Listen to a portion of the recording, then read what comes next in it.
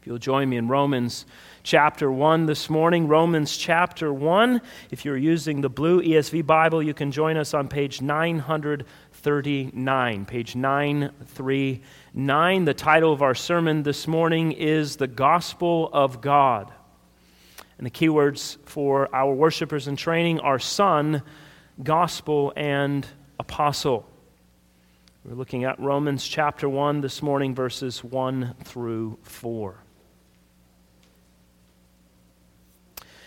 Now, every single year, hundreds of people from all around the world travel to the Himalayas. And they have this great dream of reaching the summit of Mount Everest, the tallest mountain in the world. Now, most climbers will attempt to reach the peak of the world's tallest mountain in May, and in fact, next week is when many of them will begin their journey for 2020, if they're able to, when temperatures are generally a little bit warmer and the high-altitude winds known as the jet stream have moved away from the mountain. Now, if you're geographically challenged, Mount Everest sits right between the border of Nepal and Tibet. And if you don't know where that is, I don't know how to help you. Just look at a map later when you get home. Now, for those who decide to climb on the southern route from Nepal, they fly into Nepal's capital, the city Kathmandu, and then they fly to a small village called Lukla. And once they are there, the climbers and their personal staff, along with local Sherpa guides, spend nearly 2 weeks hiking to Everest's base camp, which is 17,000 feet in elevation itself.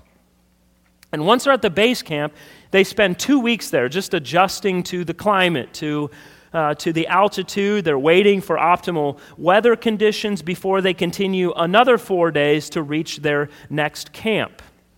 And once they're at their camp, then they begin to ascend the remainder of the mountain. They have camps along the way, but the summit of Mount Everest is 29,029 feet in elevation, which is about 5.5 miles above sea level, which is about where we are here. So if you can imagine going from here to 5.5 miles up, that's the difference. Now, most people who attempt Everest spend years before they do it working out all the details in order to make it happen. You don't just show up one day and climb Mount Everest. You have to assemble gear. You have to hire a staff. You have to raise money. You have to prepare your body physically. Most guides are not going to take anyone up Mount Everest who hasn't first completed 2 other challenging peaks before this one. And climbers usually pay anywhere between $40,000 and $100,000, depending on the size of their staff and all of the equipment they have. They have to bring bottled oxygen. They have to bring special food.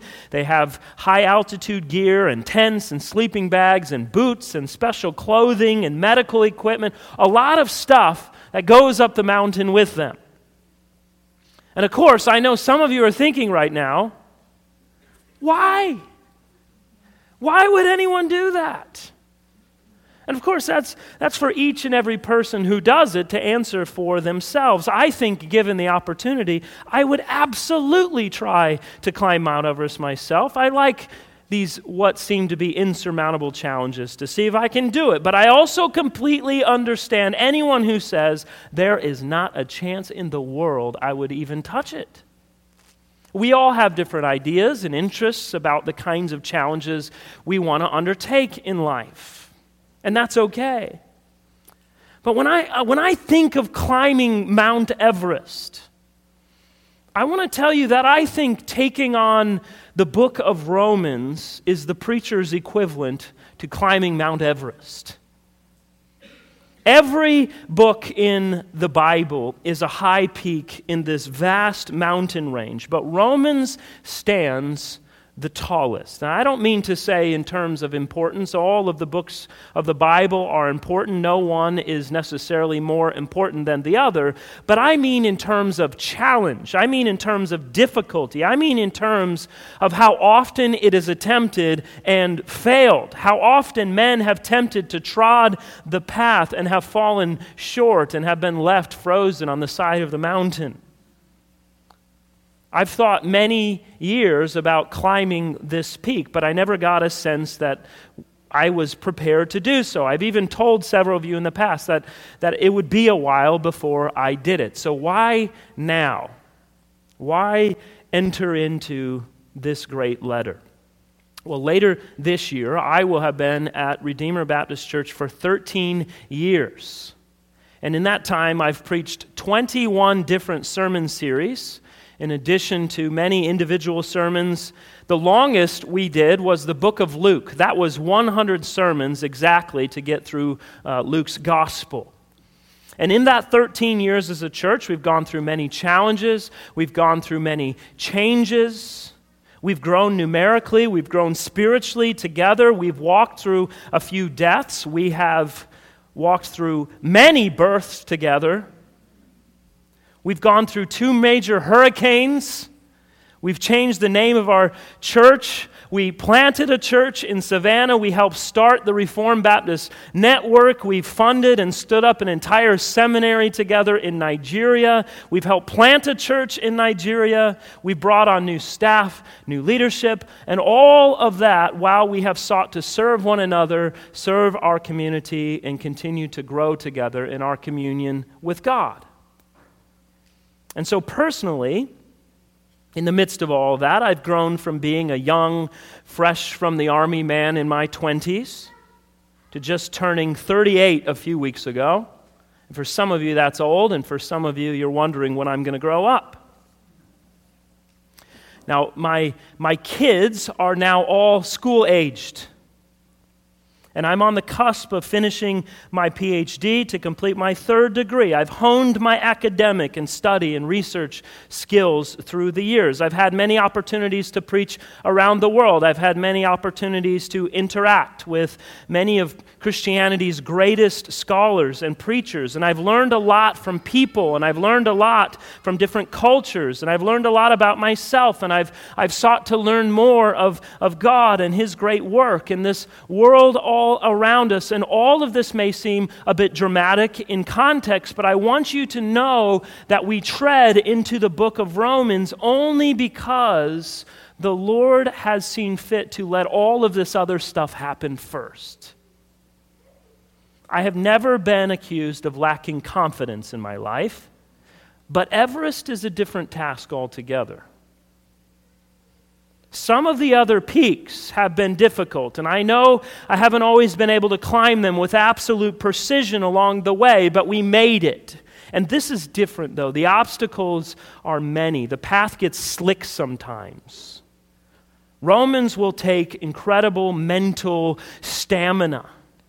And if we do this right, if we hit the summit of Romans and understand what Paul wrote about what God intends by the power of the Holy Spirit for us to grasp in our communion with Him, everything we know about God and our relationship with Him will be sweeter, it will be deeper, and if we do it without falling along the way, we will be breathing some very rare air.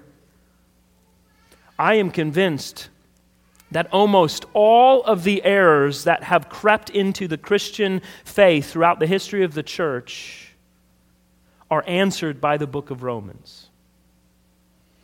I think the shallowness of modern evangelicalism is answered by the book of Romans. And it exists because of a fundamental misunderstanding of Paul's message. I think the heart of the gospel is expounded in the book of Romans more than any other book of the Bible. And we're given the most thorough roadmap in the book of Romans of union and communion with all 3 members of the Trinity, holding forth the law of God in all 3 of its important and necessary uses in the lives of unbelievers, in the lives of society, and in the life of the church. And so unlike those who have climbed Everest, I do not have any idea how long it will take us to get to the top.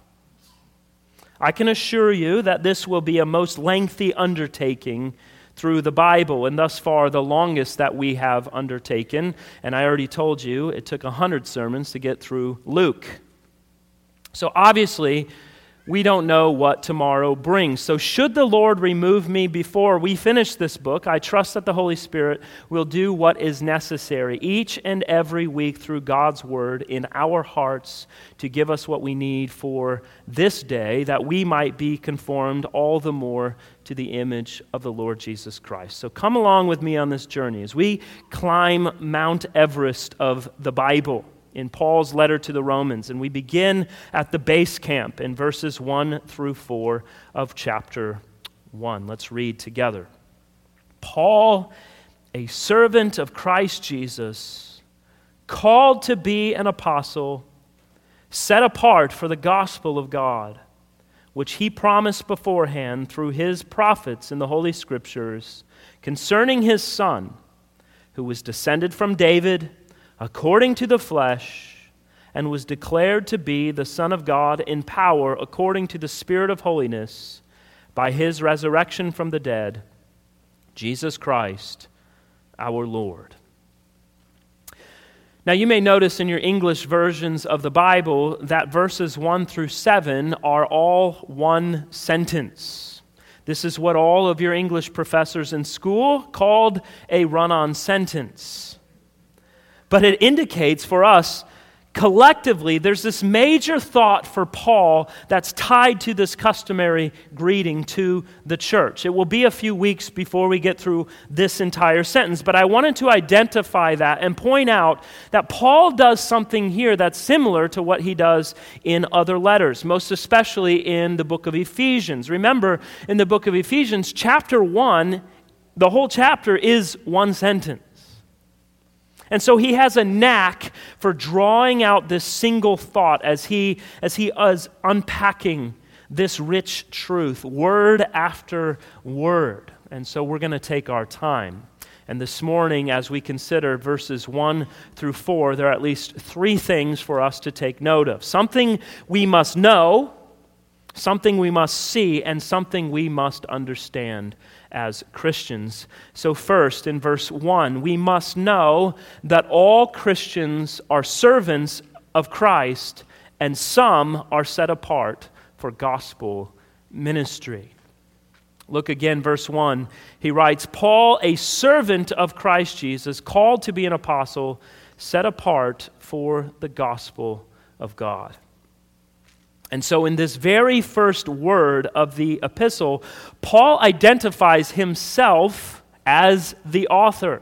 But notice he has 3 specific ways that he identifies himself. He calls himself a servant of Christ Jesus, that's 1. He calls himself an apostle, that's 2. And he calls himself as one set apart for the gospel of God, that's 3. And notice, all 3 of these identify Paul as one who is in a position of self-sacrifice in service to God. Consider each one of those. First, a servant of Christ Jesus. Now, because of the Greek word Paul uses here for servant, many people will translate this or insist that what he means here is actually the word slave. And so they would contend that we should recognize that Paul is calling himself a slave of Jesus here. However, that doesn't seem to quite accurately get to the heart of what Paul is communicating. We generally think of a slave, especially in our Western context in history, with the idea that involves this sort of involuntary servitude to someone. A forced labor under harsh conditions, under harsh treatment. A person who's treated as property instead of someone who is an individual with a soul worthy of nurture and care and love.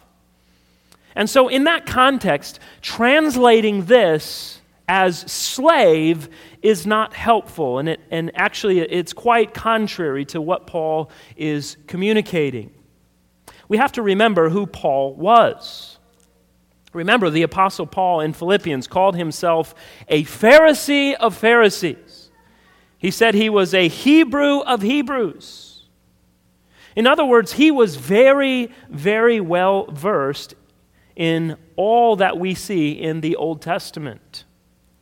So when Paul calls himself a servant of Christ Jesus, he is almost certainly doing so in the same way as Abraham and Moses and Joshua and David and Isaiah and many others who were called God's servants in the Old Covenant.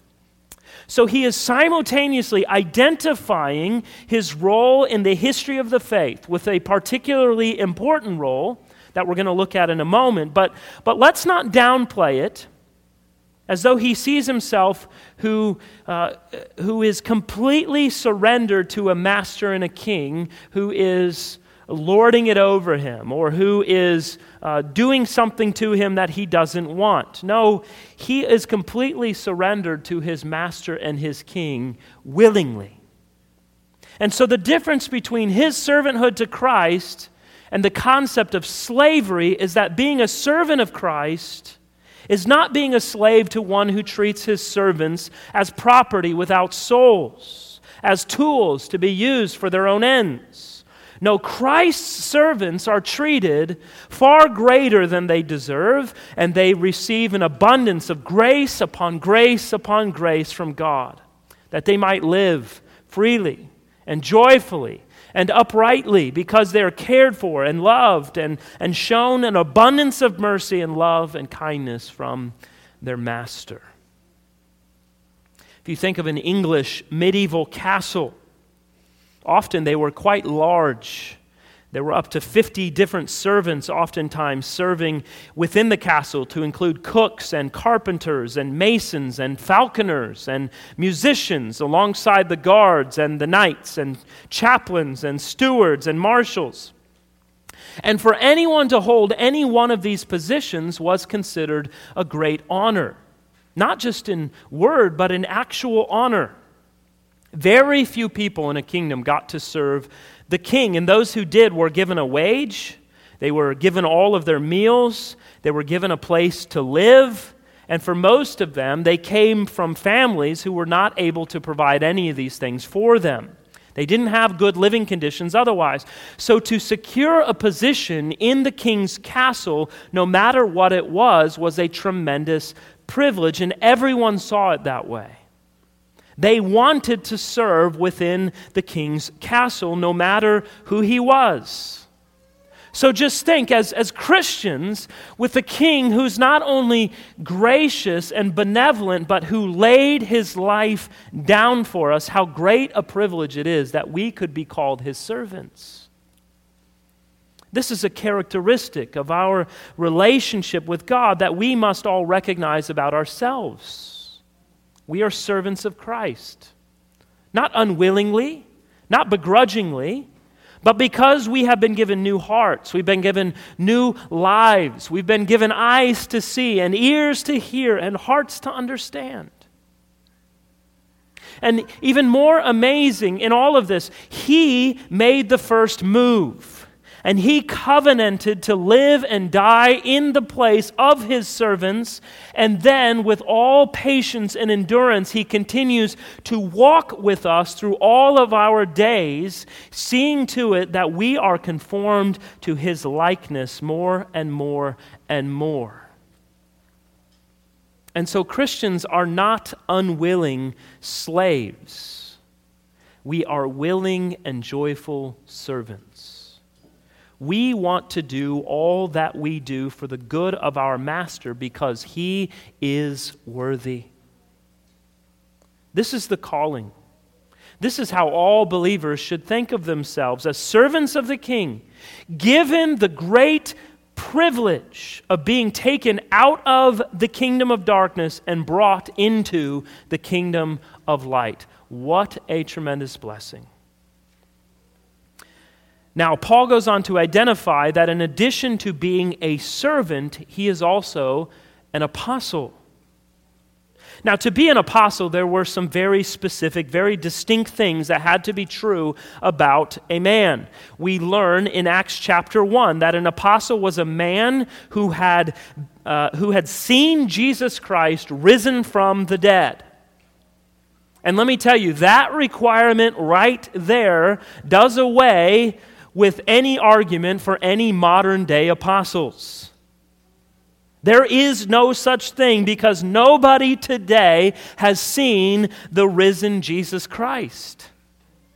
So an apostle had to see Christ risen from the dead.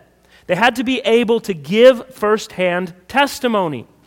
He also had to be a man who was personally commissioned by the Lord Jesus Christ to speak for him, to represent him, to assist in the building of the foundation of the church on their teaching. And of course, we know from Acts chapter 9 that all of this happened to the Apostle Paul in dramatic fashion on the road to Damascus. Later in Acts chapter 26, Paul explains everything. He says, "I journeyed to Damascus with the authority and commission of the chief priests. At midday, O king, I saw on the way a light from heaven brighter than the sun, that shone around me and those who journeyed with me. And when we had all fallen to the ground, I heard a voice saying to me in the Hebrew language, 'Saul, Saul, why are you persecuting me? It is hard for you to kick against the goads.' And I said, 'Who are you, Lord?' And the Lord said, 'I am Jesus whom you are persecuting, but rise and stand upon your feet, for I have appeared to you for this purpose, to appoint you as a servant and witness to the things in which you have seen me and to those in which I will appear to you, delivering you from your people and from the Gentiles, to whom I am sending you to open their eyes, so that they may turn from darkness to light, and from the power of Satan to God, that they may receive forgiveness of sins and a place among those who are sanctified by faith in me.'" And so the Apostle Paul saw the Lord Jesus Christ. He was called by the Lord Jesus Christ. He was commissioned by the Lord Jesus Christ. And we know of Paul's life that he was used by the Lord Jesus Christ in an incredible way, until the very last day of his earthly life, and still to this day, through his words, continues to build his church against which the gates of hell shall never, ever prevail. Now, related to his apostleship, Paul also writes that he was set apart for the gospel of God. He was separated, or he was sanctified. He was moved apart from everything else for this task, to spread the gospel, to pursue this one thing unlike any other. Now remember, again, Paul was not some average citizen. Paul was a purebred of the Jewish stock. He was among the most elite of the Jews. He set an example for the other Pharisees to follow. So Paul's putting all of that down, all of the wealth, all of the health, all the popularity, all of the friends, all of the safety, all of the comfort that comes along with being a Pharisee. And it was no small thing. He did it all so that he could be faithful to the calling that he was set apart for, which was the gospel of God. And so Paul saw himself as one who was uniquely separated to preach the good news and to lay a foundation for the church that would be built upon continually for the generations to come. So Paul knew his place. He knew exactly what his purpose was in his life as a servant and as an apostle and as one who is uniquely set apart by God to preach the gospel. And he is the one who is the author of this letter. And when a guy has those credentials, when those are the letters after his name, if you will, you should pay attention to what he has to say. And something he shows us in verse 2, our second point this morning, is that we must see the gospel of God in all of Scripture. Look again at verse 2. This gospel of God is that which he promised beforehand through his prophets in the Holy Scriptures.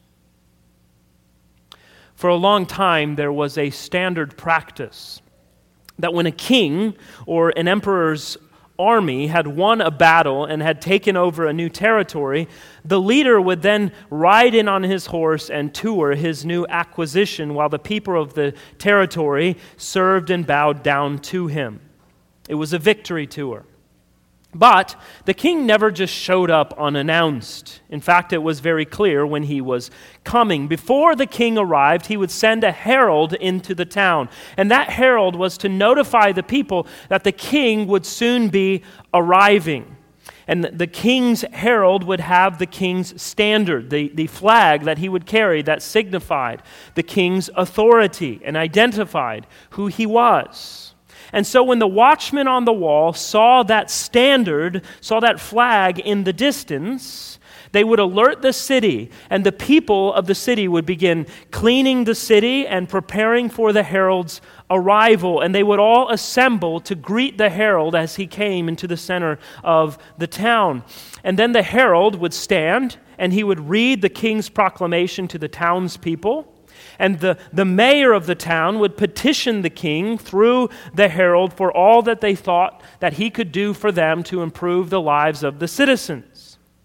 And then the herald would go back and he would report to the king, and word would be sent to the people of when the king's visit would be. And they would all dress up as beautiful as they could for this special occasion, and they were ready to receive the king and his entourage.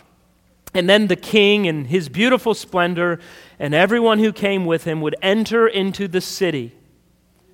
And he would proclaim his message of victory. He would make pronouncements regarding the various petitions that were brought to him by the herald. Well, the gospel, the good news as it is often referred to, is literally a good herald. It is an announcement. And it is an announcement to be heralded by the one who is sent as an ambassador of the king, the herald, to go into the town square and to proclaim. The king, in this instance, has come, and the king will come again. This is the kind of language that Paul uses in 2 Corinthians when he says we are ambassadors of Christ. And it's very much how he sees himself in verse 1. But we have to be clear about what he is heralding. So often today you hear people talk about doing the gospel or living out the gospel. But the gospel is not a verb. It's not something we do. It's not something we live out. It's an announcement to be heralded. And once that announcement is heard and understood and received, we then live out the implications of that in our lives. But the gospel itself is an announcement.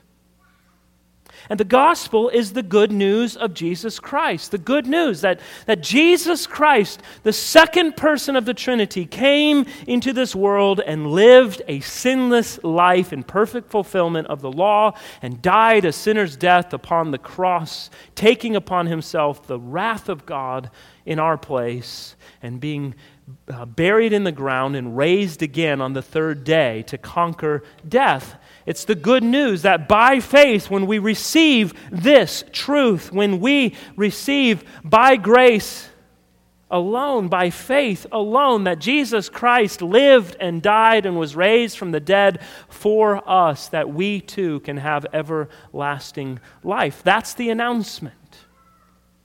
And it's that good news that Paul is telling us was promised beforehand. It didn't just show up in the first century. No, in fact, the good news was first announced in Genesis chapter 3 and verse 15, when God cursed the serpent and promised to send the seed of a woman. But we learn in Scripture that indeed it was even before Genesis 3:15 that the good news, this announcement, was made known. It was in a covenant of redemption in eternity past. This covenant before the foundations of the world that the Father and the Son made together. They covenanted to fulfill all of the necessary grounds that mankind might obtain life everlasting with God. And so if you think of that on a timeline, we move from eternity past, where a covenant is made between the Father and the Son, to Genesis 3:15, to the time when God made known to at the time, the inhabited world, that this Messiah would eventually come, to the messianic psalms that portray the coming deliverer, to the prophets who announce a new covenant and the one who would bear our griefs and sorrows and would be stricken and smitten by God and afflicted on our behalf, pierced for our transgressions, crushed for our iniquities, taking on himself the wrath of God to bring us peace. And so over and over and over again, the Old Testament points beyond itself to this time that is yet to come, because God has made a promise through his prophets to whom he entrusted his message, his heralds who would speak on behalf of him and make known his coming, you see. But notice what else Paul mentions here. Beyond the prophets, he says that this message was written down. It is in the Holy Scriptures. It was to these very Scriptures at the very end of Luke's Gospel that we see the resurrected Christ himself pointing. Remember, the disciples were confused. They were sad. They were longing to be with Christ again, and he shows up and doesn't make known to them that it is him at first. And instead of telling them, it's me, no, first he shows them and tells them all that they should have known from reading the Old Testament in the first place, that they should have seen it all along, that everything that came to pass was according to the Scriptures, and that they could trust God's Word. Brothers and sisters, Christ is not just in our New Testament. Christ is not just dabbled here and there through the Bible. All of Scripture was written about Jesus. All of Scripture was written for Jesus. All of Scripture points to Jesus. And if we miss that, we will miss the entire thrust of what Paul is doing in his letter to the Romans, and indeed the entire thrust of what God is up to from beginning to end in the Bible itself. We must see the gospel of God in all of Scripture. We must see the promises in the prophets. We must see all that is written in the Holy Scriptures, and Paul is going to help us do that more and more as we walk through his letter in the months ahead.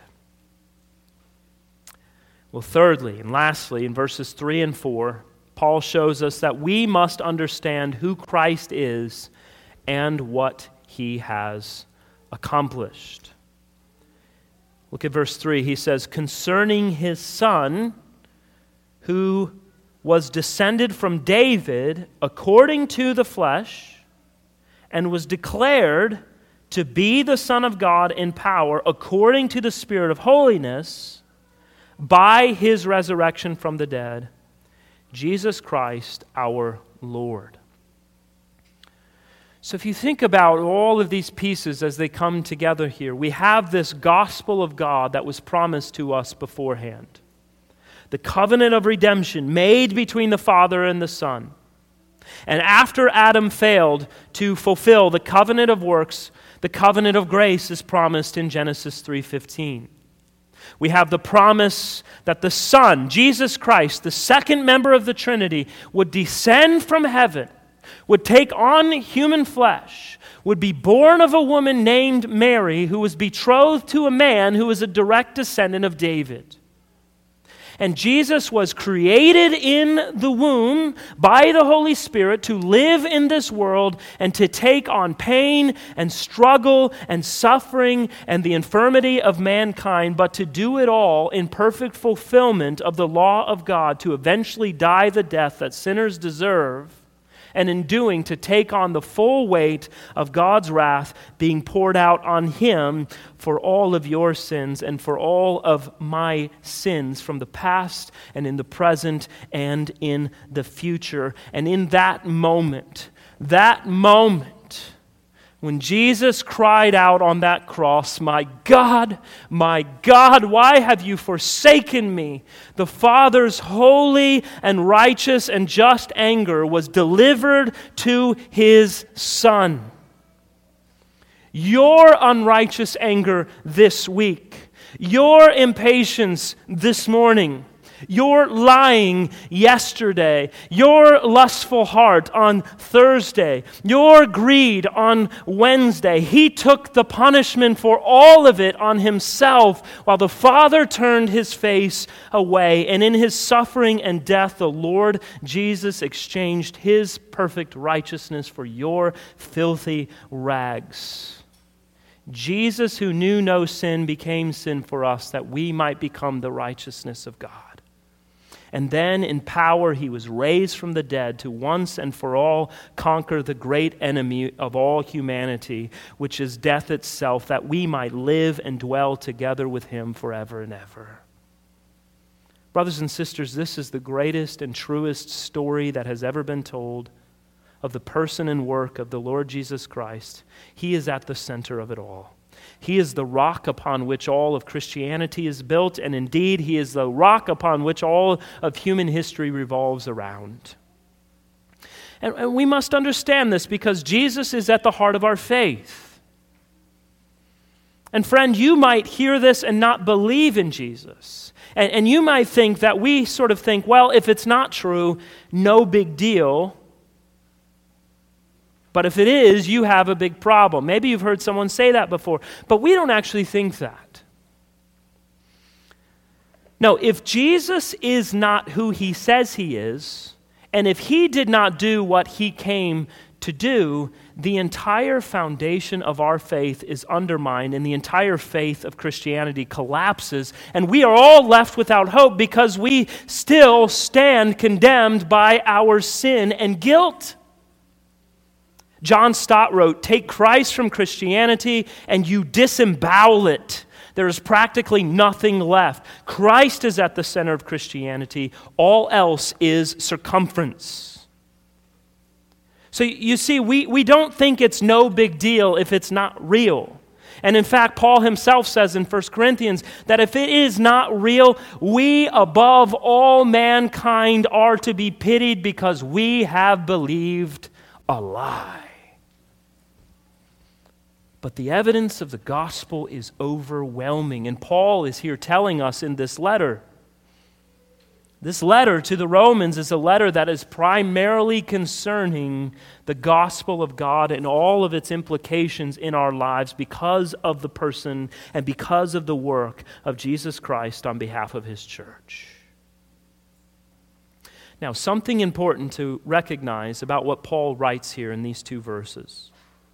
Notice in verse 3, he's showing us very clearly that Jesus was indeed a man.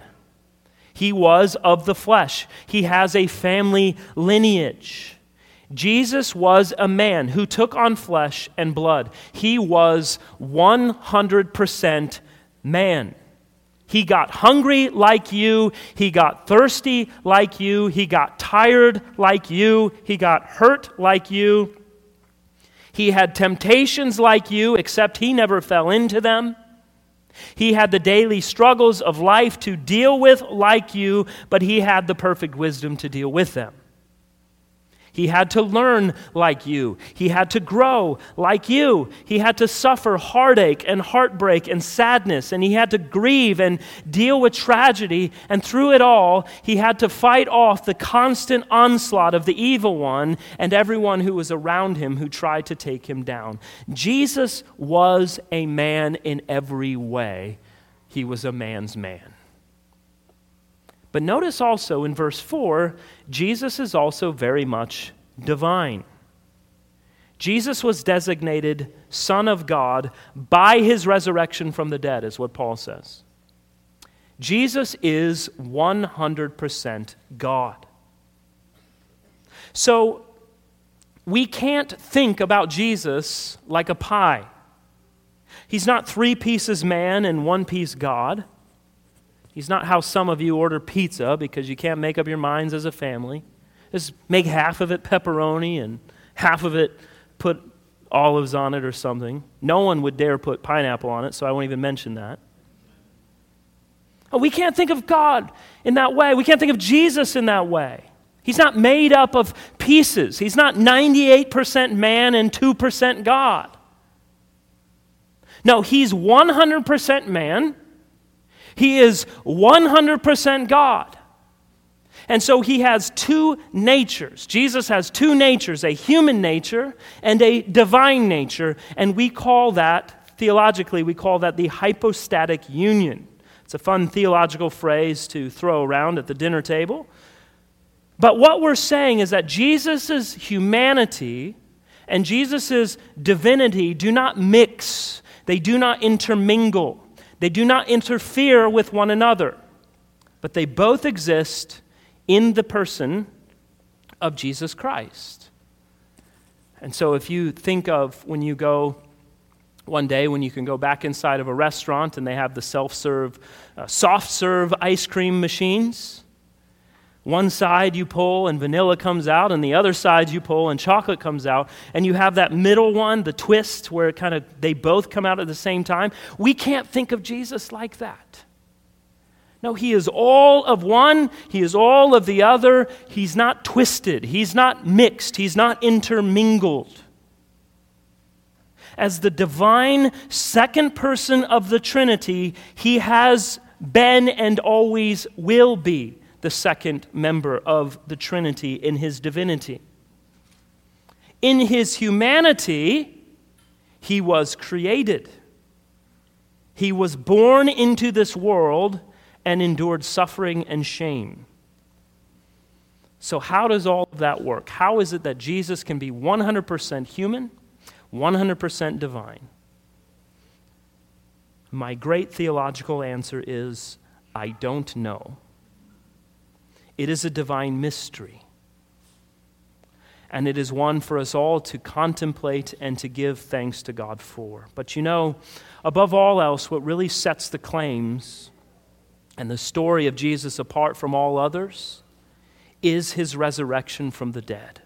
That confirms all that was said by the prophets and all that is in the scriptures and all that he has said in his earthly life. Had Jesus Christ not risen from the dead, he would be remembered today only as a Jewish moralist who had some inflated ideas about his relationship to God and who made a number of ridiculous demands on those who wanted to be his disciples. On the other hand, if it is true that he rose from the dead, then his teaching about himself is true, and his requirements for discipleship must be taken with all seriousness. He is, as Paul wrote, Jesus Christ our Lord. Jesus is the Christ, the promised Messiah, God's anointed Redeemer.